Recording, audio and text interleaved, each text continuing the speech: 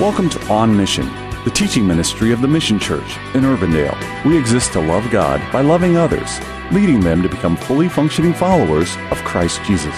Today we conclude Mike's message on Luke. It seems as though in that day, and it still exists today in some circles, there is a belief that if one can know the true name, which identifies the true nature of an individual or a thing, then they can gain mastery and power over that person or thing. I read that and I'm like, oh, come on, that's ridiculous. There's no way I'm going to go up on Sunday morning and talk about that. Yet here I am. Why? Because I went and did some research and I found out it actually exists. It's called the law of names. And even though it is steeped in folklore, and I'm not telling you it's real or true, it nonetheless says to people that if you can discover the true name, not Mike Rose, but the true name. I don't know what my true name is that represents who I really am. Maybe God knows, I don't know. Maybe I don't even have one. But the teaching was if you could do that, then you could use that name and it would give you access, mastery, control over them. And perhaps this then explains the demon's statement. I know who you are. In other words, I know your true name, the Holy One of God. Now, this becomes even more relevant as we unpack this next little part. Catch this. Holy One of God is translated from two Greek words, hagios, which means holy, and theos, which means God. So when this demon says what he is saying is, I know who you are. You are holy God. Whoa! And he wasn't wrong.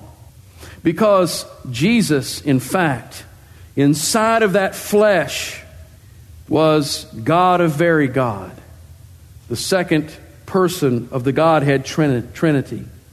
We ask, was that demon really foolish enough to believe that this folklore would allow him to somehow stand against the Son of God? That if he knew Jesus' true identity, he could have control over him? I don't know.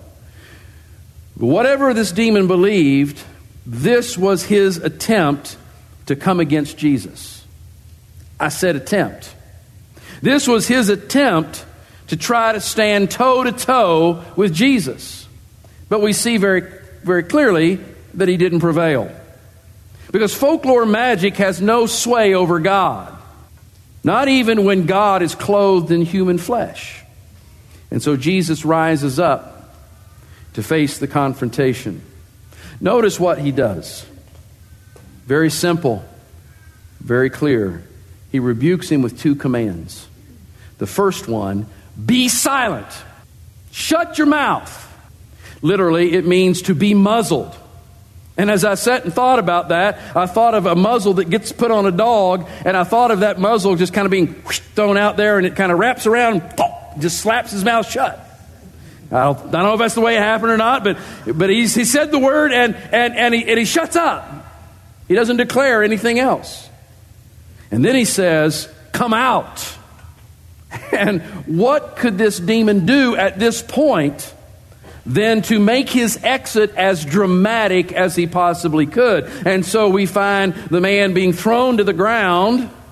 He probably shrieks and cries a couple of times, but then the demon comes out. Truth point number 2. Jesus exposed the futility of any being taking a stand against God. The power of God's spoken word creates galaxies, and it silences and expels demon spirits. And so I just want to say to you that as we spent a few minutes ago singing those praise songs, and hopefully as you sang them, you were singing unto the Lord, that person you were singing unto, the spoken word, his spoken word, has the power to create galaxies from nothing, but also has the power to disarm and completely destroy any spirit that comes against him. Later on, when Jesus actually went to the cross and then rose from the dead, the promise that was given to Eve was fulfilled. The seed of the woman crushed the serpent's head. I want you to see this in the Apostle Paul's writing, Colossians chapter 2, verses 13 through 15, where Paul says, "And you who were dead in your trespasses and the uncircumcision of your flesh, God made alive together with him," that is, with Jesus, "having forgiven us all our trespasses." How? By canceling the record of the debt that stood against us with its legal demands. How did he do that? This he set aside, nailing it to the cross. And in so doing, notice this, he disarmed the rulers and authorities, i.e. Satan and the evil spirits, and put them to open shame by triumphing over them in him. Wow. Wow. Now, I still believe in literal demon spirits. I believe they're real, and I believe they attempt to come against us. But can I tell you something? I want to tell you that if you're born again and you have the Spirit of God living within you, a demon spirit cannot possess you. The best that he can do is try to oppress you. But if you will be willing to resist him, he has to flee, because he has no power anymore. Jesus took his power away. He literally neutered him on the cross. He has nothing but bluff. The problem with us is we falter at the bluff. I want to encourage you, don't falter. Take a stand. Take a stand in Jesus' name. Take a stand by the power of the Spirit. Take a stand by the written Word of God. And you will find they have no power over you. None whatsoever. We have nothing to fear from the underworld, because they have been conquered by the blood and the resurrection of Jesus. Well, we come to verses 36 and 37, and I'm not shocked at all that the people of Capernaum are amazed. I think probably a better word to be used there would be dumbfounded. They'd never seen anything like this before. His teaching had power and authority. His commands to evil spirits had power and authority. Who is this man?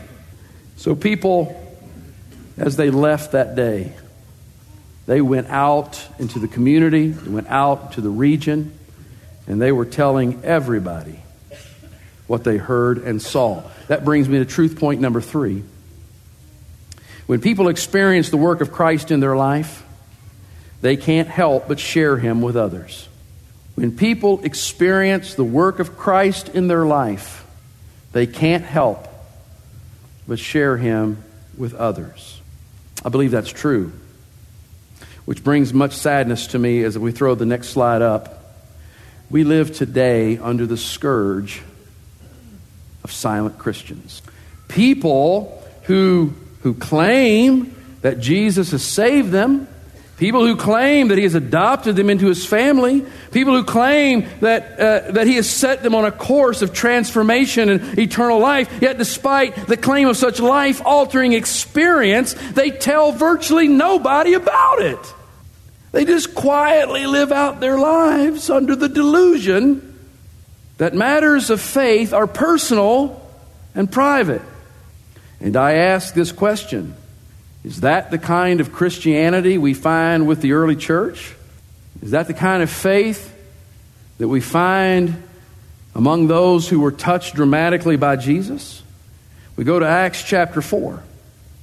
And although facing great opposition, even the threat of death if they kept on talking about Jesus, this is how Peter and John responded in the face of persecution. Take note. They said, "Whether it is right in the sight of God to listen to you rather than to God, you must judge. For we cannot but speak of what we have seen and heard." I have to believe that if a person is really touched by the miracle-working salvation power of God, and they've seen him working in their lives, how can they but speak about what they've experienced? And I come to the conclusion, I don't think you could help it. But then that causes me much grief and pain, because I say, in this modern context in which we live, so few Christians say anything. They're just silent. Which makes me then wonder, have they ever experienced anything? Because experiencing church, experiencing praise songs, experiencing even the preaching of the Word, if that's all that happened, it didn't sink into your heart and change you, then you haven't experienced anything worth talking about.